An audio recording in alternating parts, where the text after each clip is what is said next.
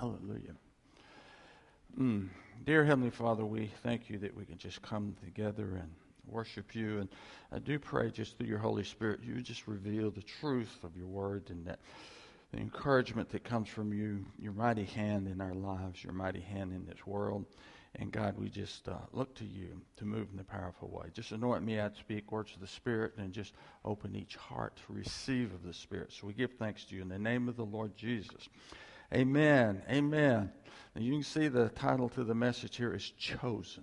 Chosen. Now we're going to spend some time this morning, of course, but also in probably the next few weeks going through 1st and 2nd Thessalonians. And one of the reasons, kind of let you know, looking at 1st and 2nd Thessalonians, probably they were, of all the letters that the Apostle Paul wrote, this was probably his first two that we have record. So it's the first two. And he, when he went to Thessalonica to share the gospel, really upset the Jewish people.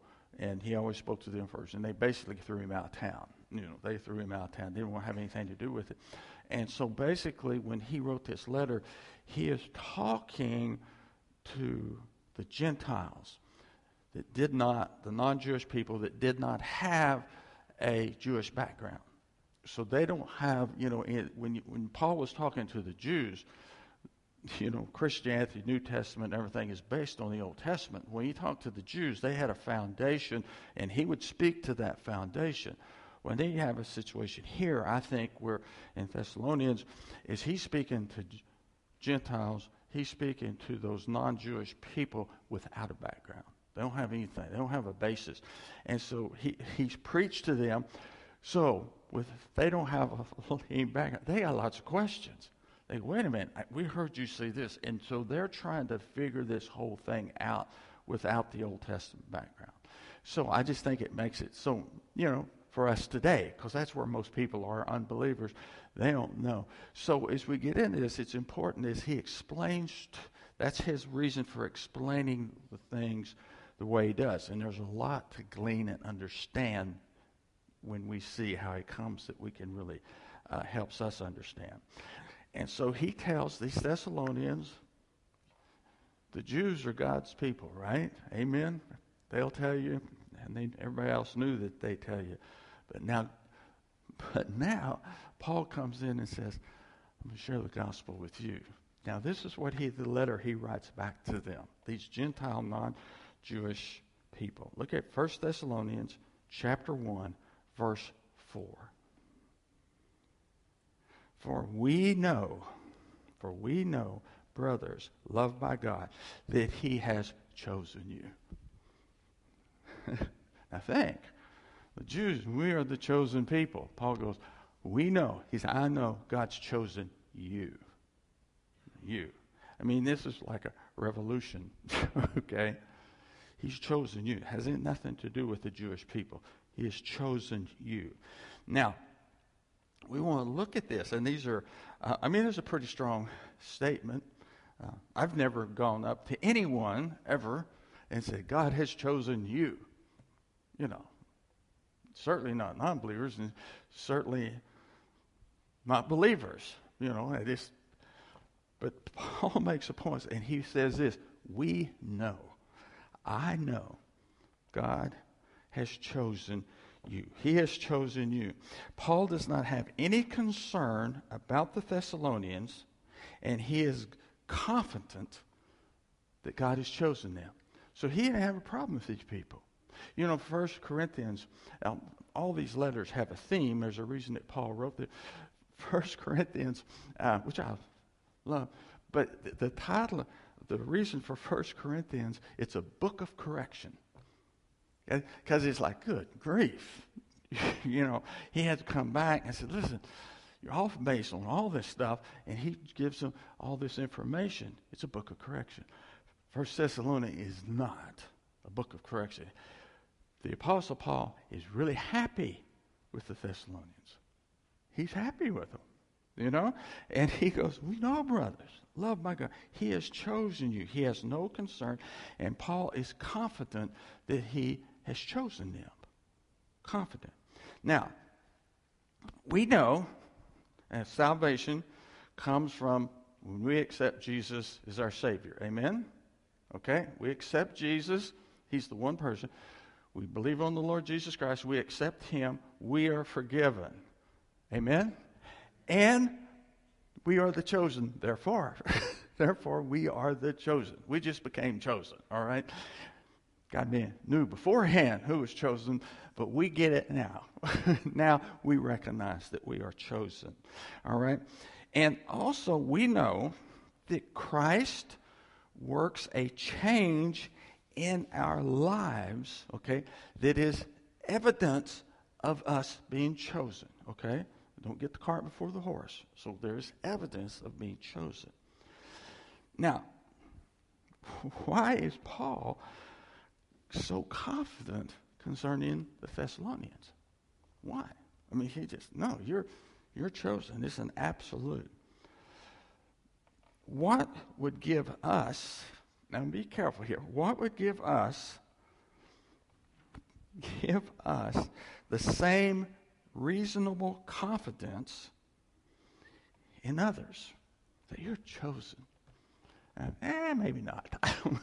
No, what would give us confidence to say, no, we know you are chosen? And what would be, we know we are forgiven and chosen by God because we accepted Christ, but what would be that we would have confidence really in our own salvation?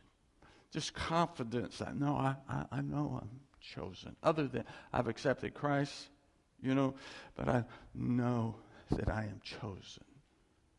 Yeah, what would be evidence that would just confirm and encourage us? Okay? That's God, chosen. Well, Paul is confident that he has chosen the Thessalonians as believers, and he is confident because of 1 Thessalonians chapter 1, verse 5. Verse 5 says why.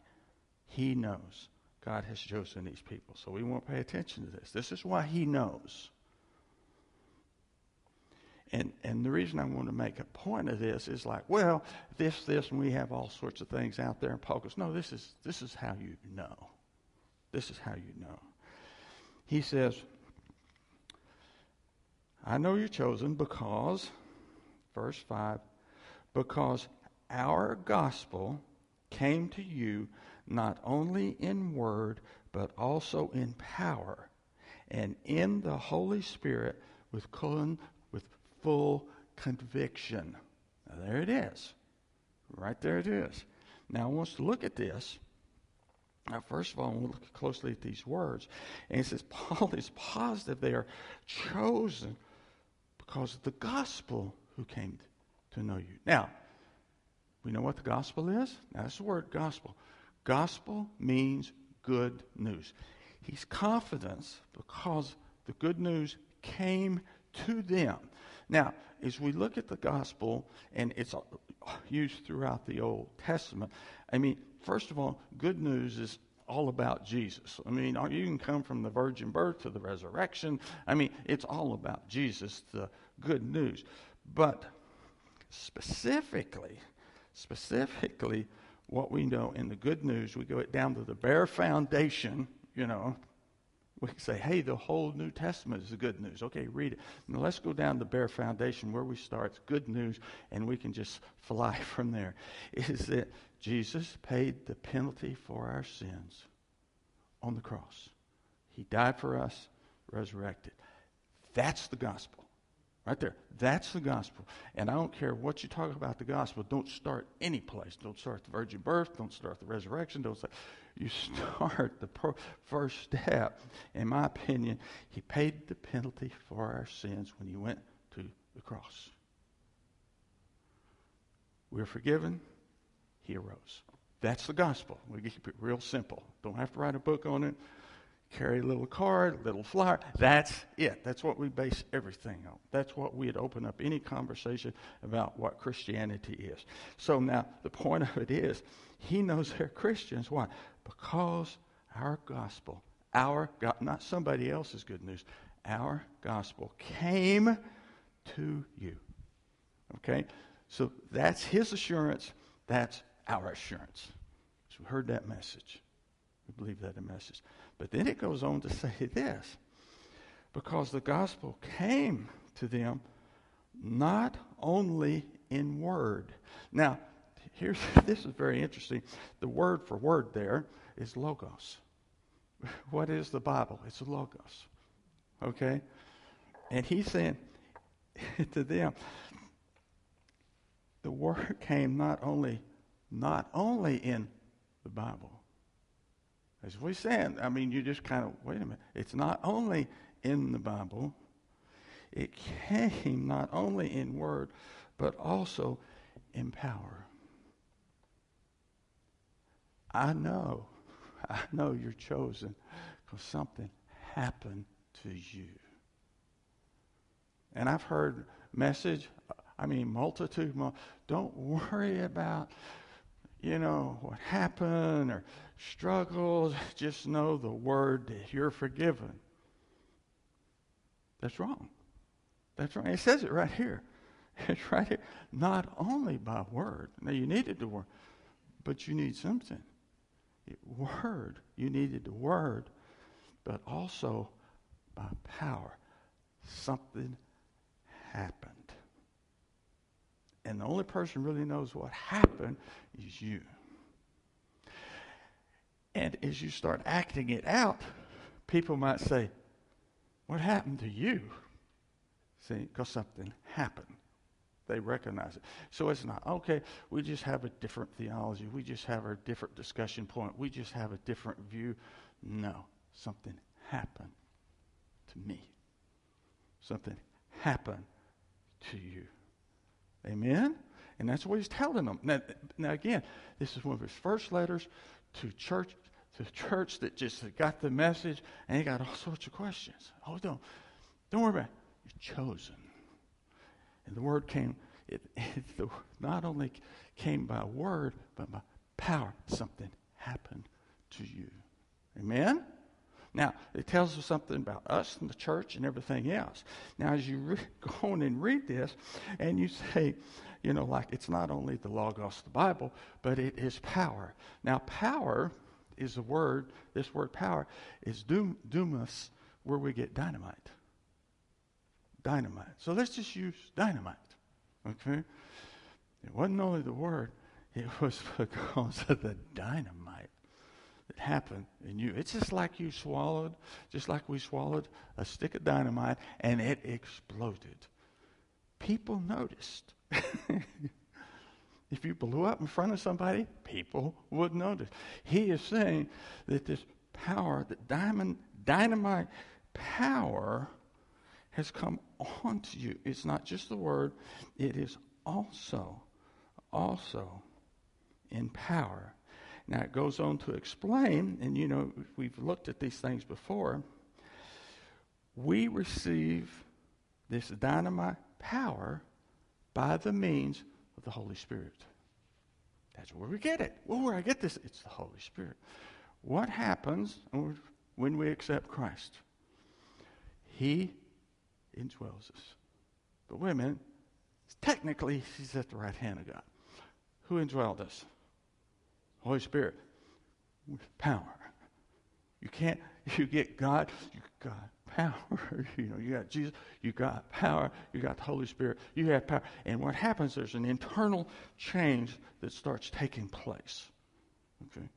Do you have all understanding, all knowledge? Have you figured out all the intricacies of the Bible? No, you don't have a clue. And some of it's like, holy cow, something happened, and I believe on the Lord Jesus Christ. I believed the word. And when I believed, I know it. I believe because it came with power. A change. Okay? So we see this. Now we have the Holy Spirit. This all in this one verse. This dynamite power comes through the Holy Spirit. And through the power of the Holy Spirit, we have full conviction. I studied so I could have full conviction. No, you receive the Holy Spirit and you have full conviction and you don't know beans. They knew nothing. I remember, when I diverse, and you know this, and so I've told you before, I should have in my head like a thumbs up or thumbs down when I diverse, so I'm taking this as a thumbs up. But I remember this. He's actually a missionary, and he was just, and I appreciate his passion, his seeking out with the depths of God. But he was like, he always kind of had this feel, he's just missing it. Just a nice guy, but he's just missing it. And I remember thinking, and I knew nothing at the time when I'm listening to him, so I would never say anything.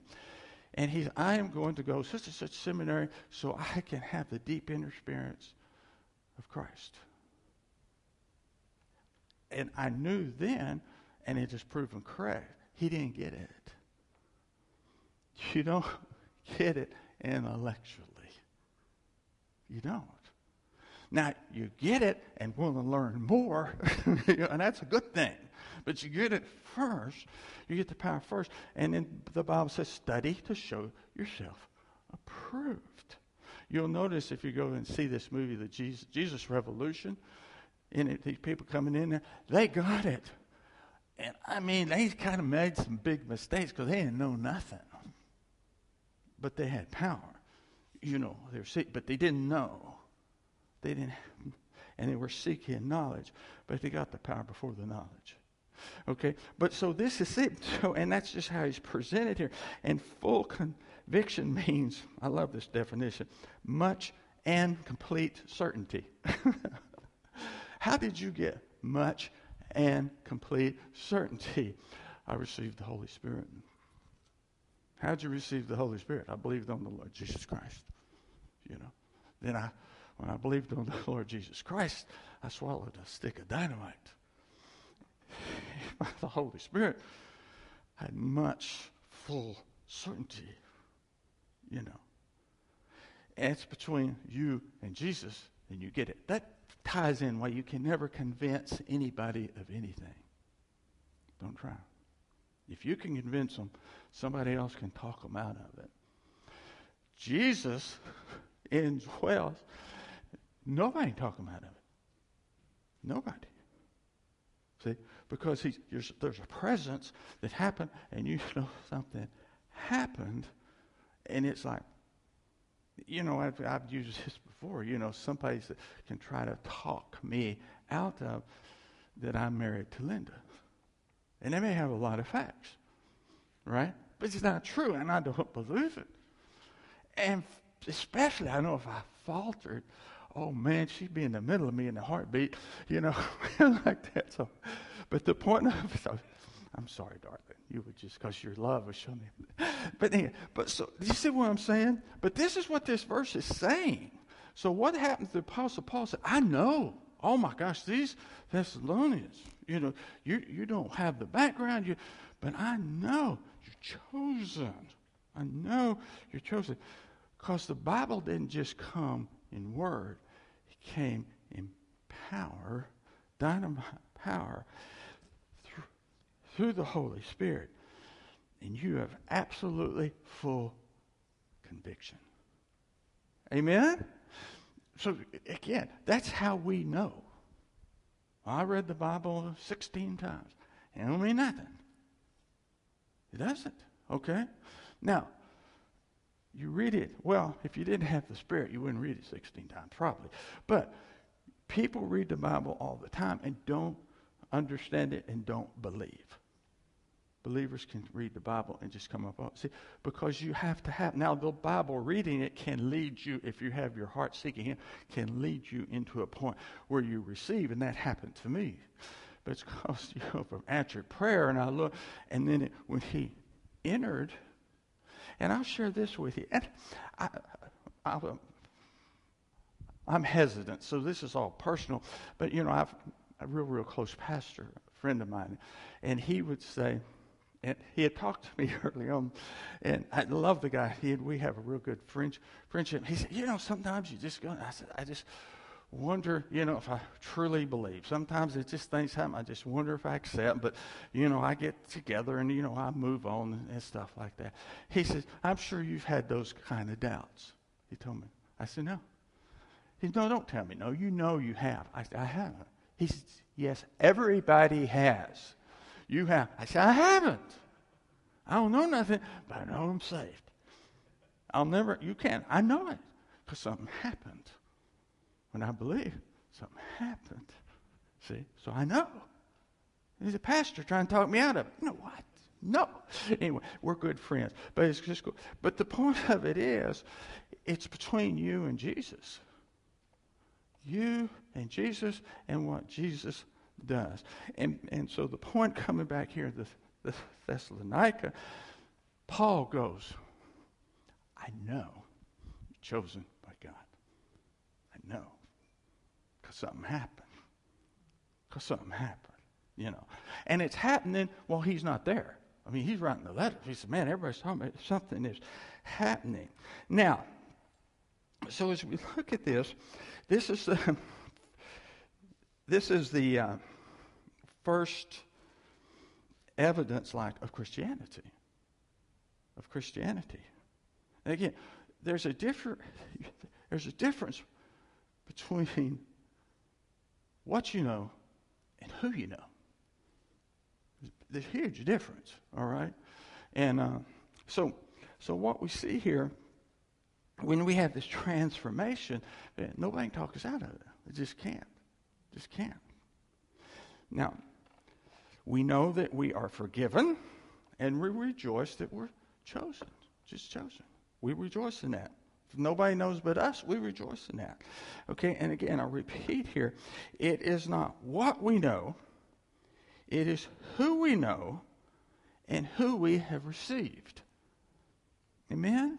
See, this is really, really important. Well, you just believe this and I believe that. No, I know somebody and I receive somebody. And that somebody's teaching me. You know, well, you don't know this. Well, he ain't taught me that yet, but, I'll go, continue to grow, which the Bible tells. Grow in your faith.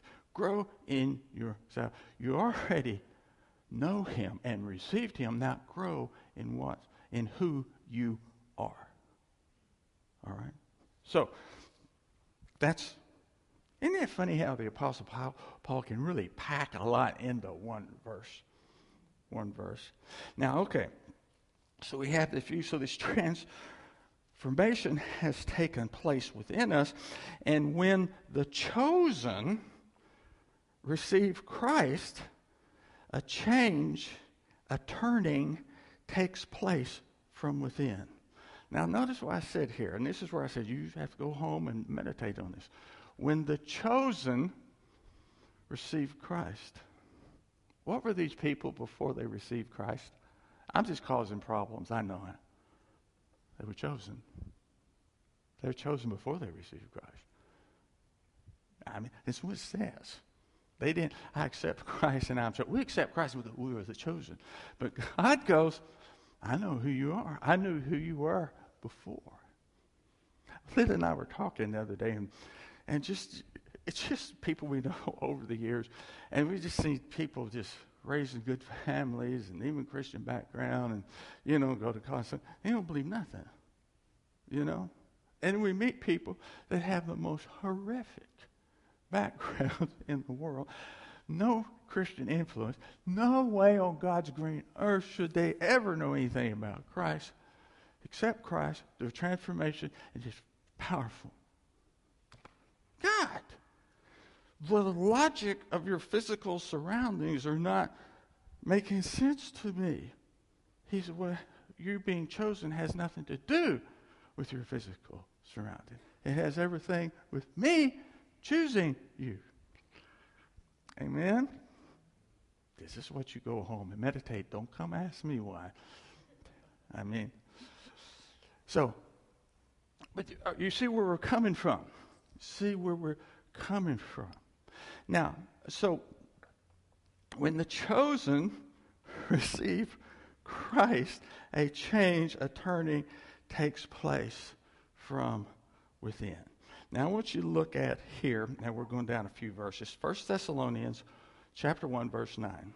1 Thessalonians chapter 1, verse 9. This is the same conversation. He says this, you turned to God from idols to serve the living and true God. Now, this is proof he's not talking to the Jews, because they weren't idol worshipers, the believing Jews. So you unbelievers, you pagans, separated from the chosen people, you turned to God from idols to serve the living and true God. I know you're chosen of God. I know. See, now I want you to look at this. To me, I think this is a really provocative verse here. Not provocative, but really powerful verse that helps us understand some things. Okay, this verse, you really need to circle this, put a star by it or anything. This verse is the definition of repentance. It's the definition of repentance, okay? The term repentance literally means to turn. You said, I always have a picture. You can see these certain pastors, they're sweating, and they have a handkerchief, and they're patting their forehead. They go, repent, repent, right there. Turn from your sin, repent. And when I hear the word repentance, that's what I think of. I even have pictures of people in my mind when I think of repentance, It says repent. Well, that's not what this says. Repent, that's not what repentance means, okay? Repentance is you turn to God from idols to serve the living and true God.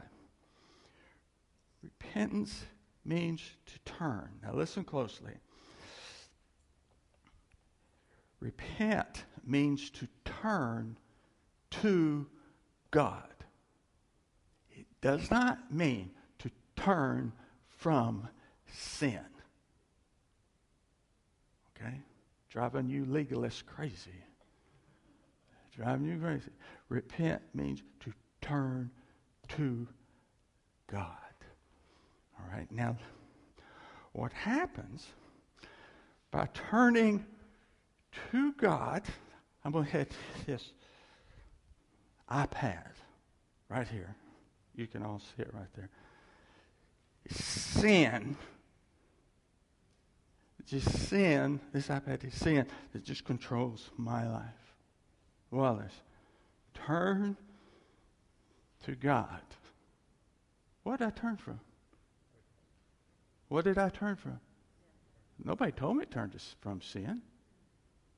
That's the reason people that don't know beans come to know Jesus, and they'll start serving him.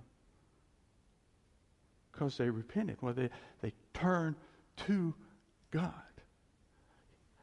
Huge error to tell people to turn from sin. I'm telling you, me and you, okay, you don't have to answer this, but I know you don't have the power to turn from sin. You can't do it. You can't.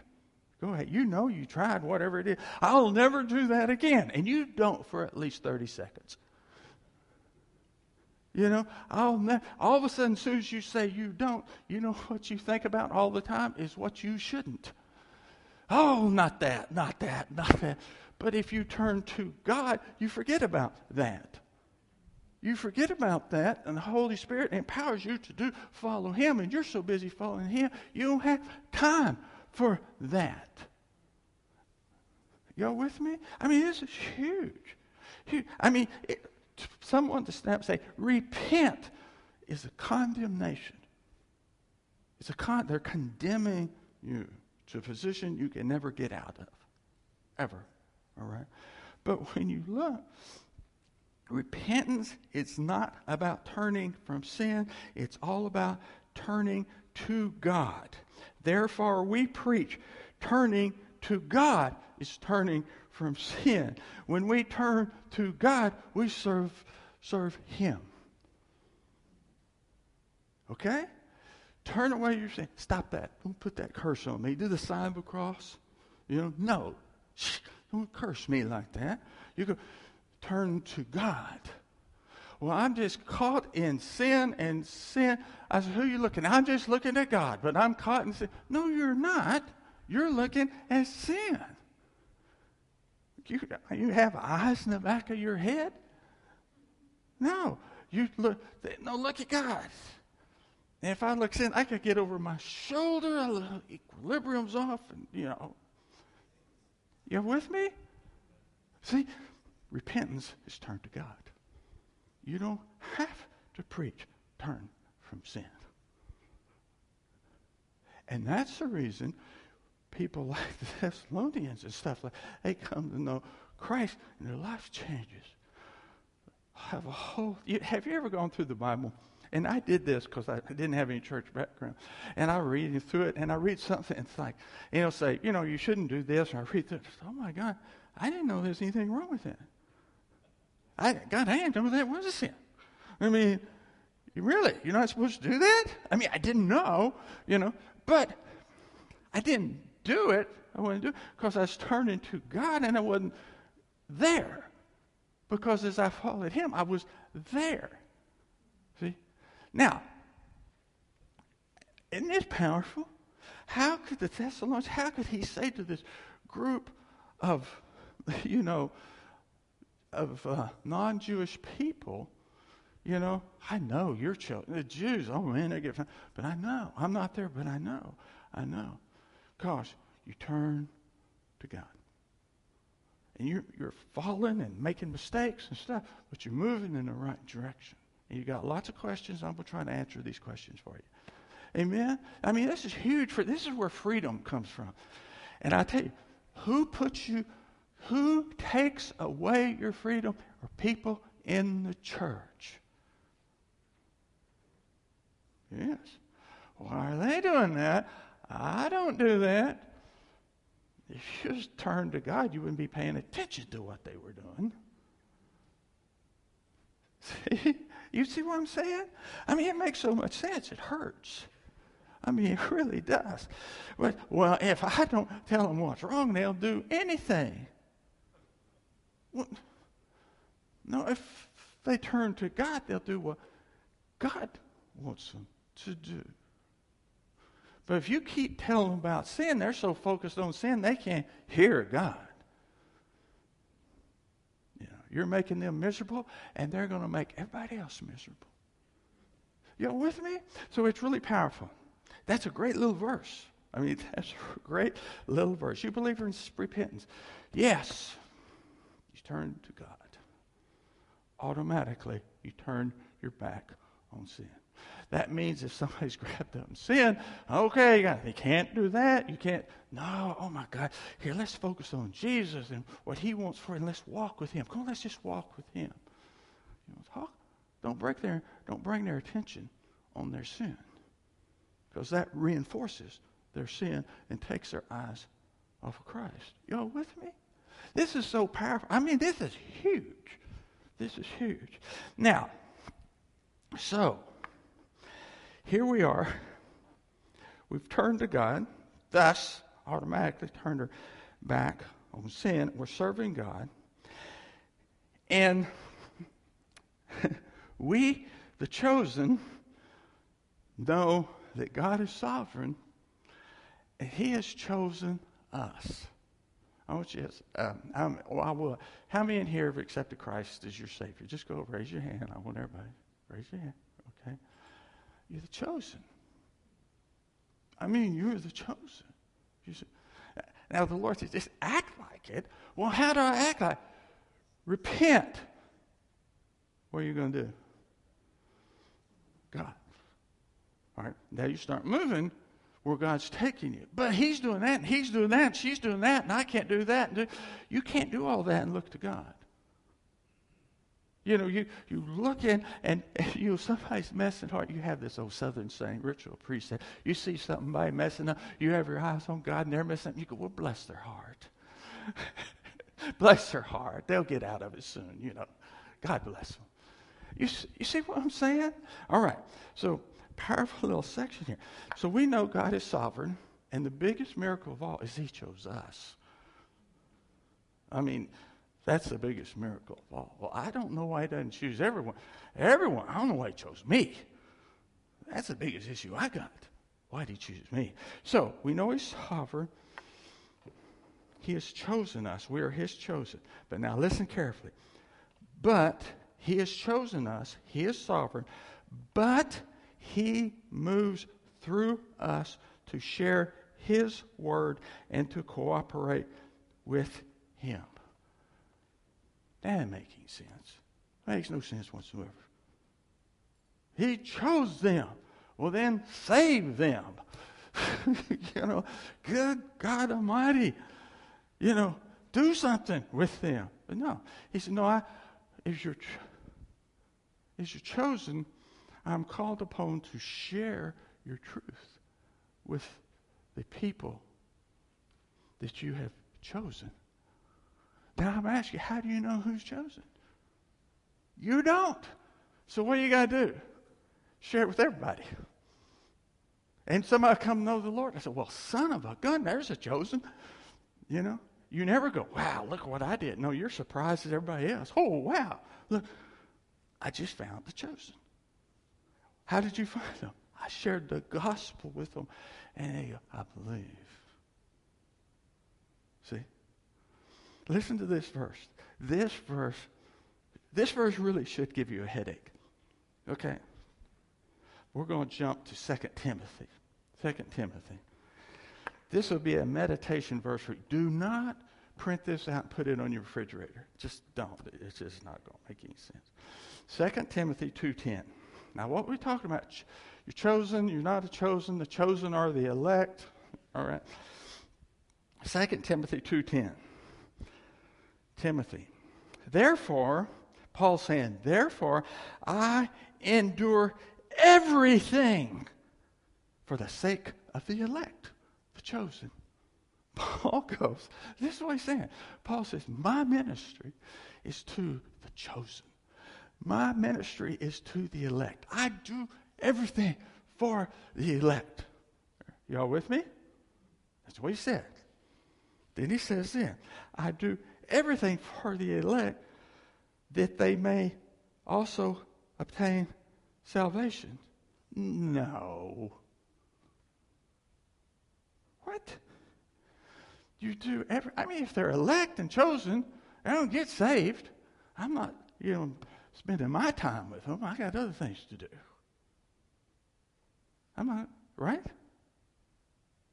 Why is he slaving and giving his time to people God has chosen and is going to take it into heaven for him? He's done it. Why do I have to sweat, perspire, so that they may obtain? Is the elect going to attain or may obtain? Right here it says they may obtain. You can't be elect and may obtain, but that's what God says. That's what Paul says. I have to talk to the elect so they might, hope to goodness, obtain salvation. Think about it. Think about what this says. So God's got all this figured out. See, we're worried about God and everything's going to hell in the handbasket. He's not worried. He's really not. But we're worried. And we're looking at this, and it's like, there must be like some English term to explain why this sentence is incorrect. You don't strive to do something so they may obtain what they already have. They already have it, so why do they strive to obtain it? Y'all with me? I'm driving this thing home because I'll make a point. Don't slide over it. Don't slide over it. This is one you go home and meditate on. But look what it says. I can't explain it. I can't explain this. But what the Apostle Paul is saying here, that he endures everything. What the guy went through is unbelievable. He gives a list of the pain he went through. I'm going to whip you with the chain. If you share the gospel with this guy, okay, that's fine. God will get him. That's fine. He's elect. I ain't just telling him nothing. Get a whooping for it. But no. Therefore, I endure everything for the sake of the elect, for the sake of the chosen. Why? That they may obtain salvation. How do the elect receive salvation? We tell them. God says, I choose them. You tell them. And they both work together. You choose them. I choose them. You tell them. But God, why don't you just tell me which one? I mean, man, I'm just getting rejected like crazy. These people drive me nuts. And, nobody wants to hear about you. You tell everybody. Tell everybody. But they will be an elect that I've chosen that will respond from what you say, and I need you to tell them. That's how he works. That's how he works. See? And so, let me summarize it like this. Now again, we're going back to the whole thing, a chosen. And we're seeing how God's hand is interwoven into this, and it's interwoven to our free will that needs to complement and cooperate with God. All right? So, let's let God be God, and let's be obedient to his word so that God's chosen will come to know him. What is that? Now, just put it like this. How does that work? Well, first of all, you got to tell everyone, because he's not going to tell you who's chosen. I mean, that'd make it so much easier. He's not going to do that. So you go to a party, and you got 20 people in there, and God goes, one of these are chosen. What are you going to ask? Which one? Yeah, I'm not telling you. And then, so we've all experienced it like that. The people who come to know the Lord are the least likely. Fine, I don't want to talk to him. Well, you know good and well. You know. That's the one God chose. That's a future Billy Graham that you refuse to share the gospel with, like that. But so you go, but now you think, but you walk in the room, oh, well, you share the gospel? Yeah, because God has chosen someone in there. And to know, we got to share the gospel with everybody. And God's happy about that. God's happy about that. So, the insight. I'm going a little long. Here we go. All things are sifted through God's hands. Therefore, we have confidence. We have confidence because all things are. But God, if I was you, I would. And he goes, that's why you're not God. Anyway, we confidently serve. Now here we go, and I'm kind of shifting gears here, but we confidently serve while waiting in great expectation for God to move. I moved, and you should move when I move. God goes, you know. I move, and you move. But you ain't doing nothing. See, y'all know my private time. You can tell already the discussions I have with God. I said, no. Okay, so here we have, but God says, I'm going to move, and I'm going to jump ahead and tell you when I'm going to move. Look at 1 Thessalonians chapter 1, verse 10. The chosen. This is what we know. And it says, now he's bragging on the Thessalonians. You wait for his Son from heaven, whom he raised from the dead, Jesus, who delivers us from the wrath to come. They know. Everything they do, they know. They wait for the Son from heaven, who was raised from the dead. Jesus, who delivers us from the wrath to come. All of a sudden, we're in a different world. We're in a different spiritual realm, and we're operating in the same realm as God. And we know Jesus is going to return, and he will deliver us. Who's the us? The chosen.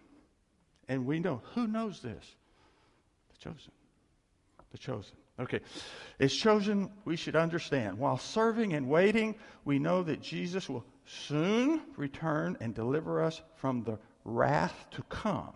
The word wrath is a state of fury and strong anger. As believers, we know that God will judge the earth because of their rejection of his will. Wrath is already on its way and thus quite near. It's promised and it's coming at a certain time. So we're closer today than we were yesterday. See, that's what he's saying here. It's quite near, but we do not fear. We don't have any fear because Christ will deliver us from God's wrath. People go through wrath and hard times and people's wrath. Believers never go through God's wrath. Never. God never brings his wrath on his people. Now, we must suffer terribly. When he comes, we are exempt from his wrath. Early Christians saw Christ's return as imminent, and we likewise should have the same anticipation.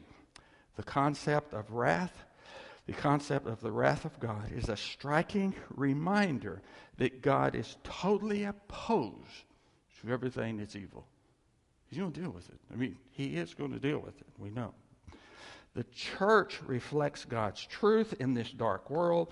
Therefore, the church is reminded to come together as things grow worse and worse, and the time of Jesus' return approaches. Now, listen, and I think this was fascinating when I looked at it. God's going to return. What do we do? And it's like, don't worry about it. I will deliver you. But look here, as chosen, we have a command as we're waiting. Look at Hebrews chapter 10, verse 24 through 25. And let us consider how to stir one another to love and to good works, not neglecting to meet together, as it is the habit of some, but encourage one another, and all the more as you see the day drawing near. Oh my God, everything's going to hell in the handbasket. Better get together. Better get together, encourage one another. Pray, you better come together. Believers are commanded to meet together.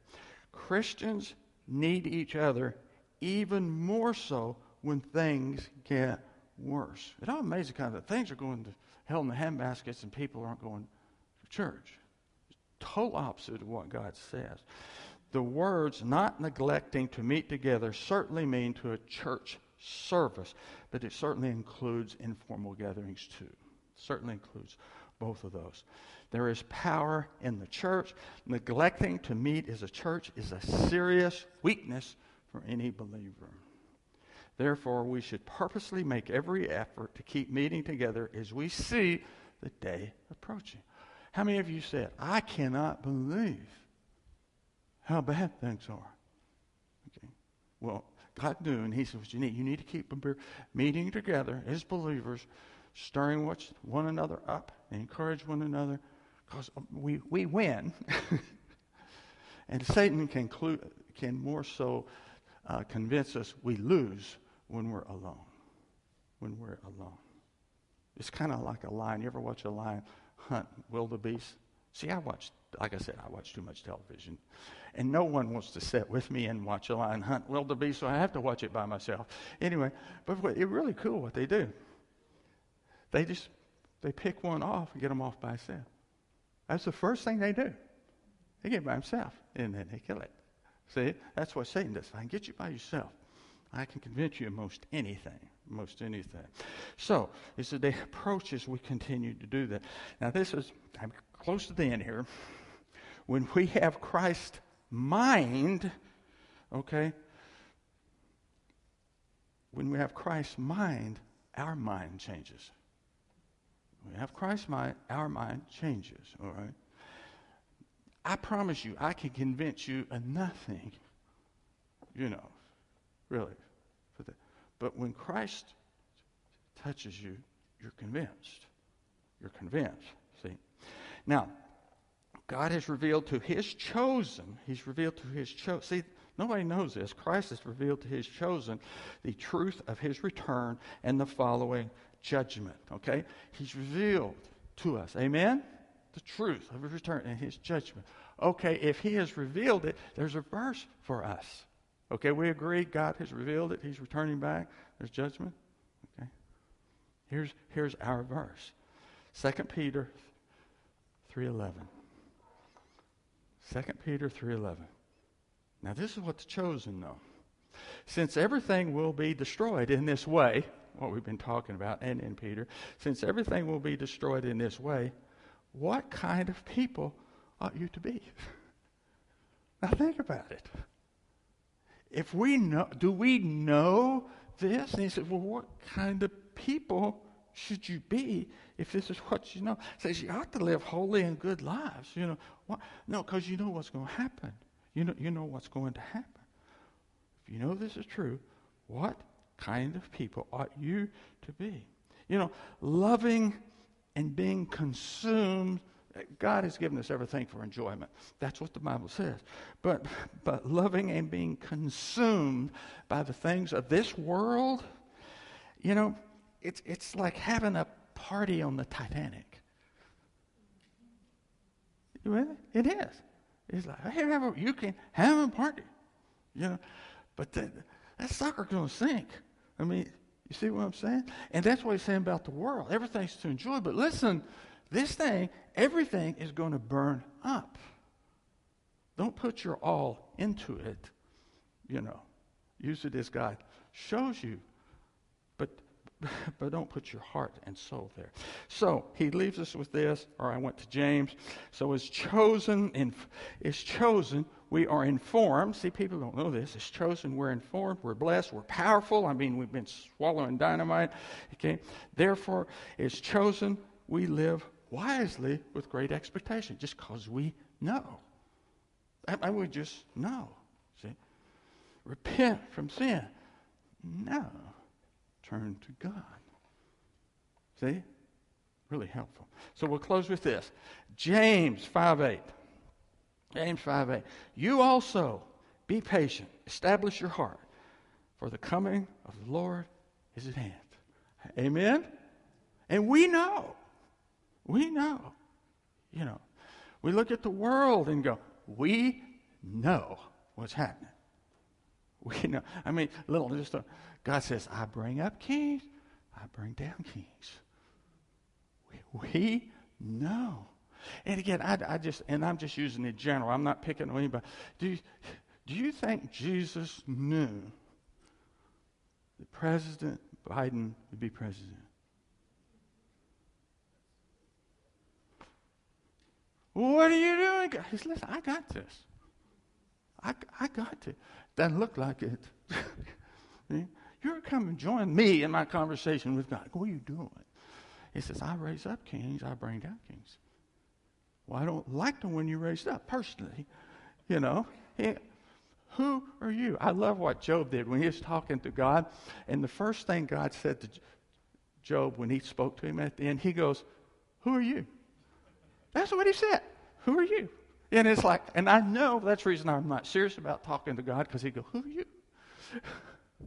Or he'll say what Jesus said, you err because you've never read the scriptures. So in case you want to talk to God or Jesus, you be ready for that is the first statement, you know. But he leads us, we won't be encouraged. Well, let's just close with that. But the whole closing here, you ought to be patient, establish your heart. The coming of the Lord is at hand. He's going to take care of all of this the way he wants to. He wants to. There's no country on this earth that is God's country. God will come and bring his kingdom that will replace all kingdoms. All kings. He is the king. Dear Heavenly Father, we just thank you for your goodness and love. And Lord, I just praise you that you give us direction. And Lord, that truly that we can walk away, that we individually are chosen in receiving the fullness of your blessings. That we are chosen and that you love us deeply. We're chosen that you work on our behalf. We are chosen that you put us all in other places, that we can share your word with the elect, with the chosen, which you have sprinkled. You have sprinkled your chosen all over this world and all around us. We thank you, dear Lord, in the name of the Lord Jesus Christ.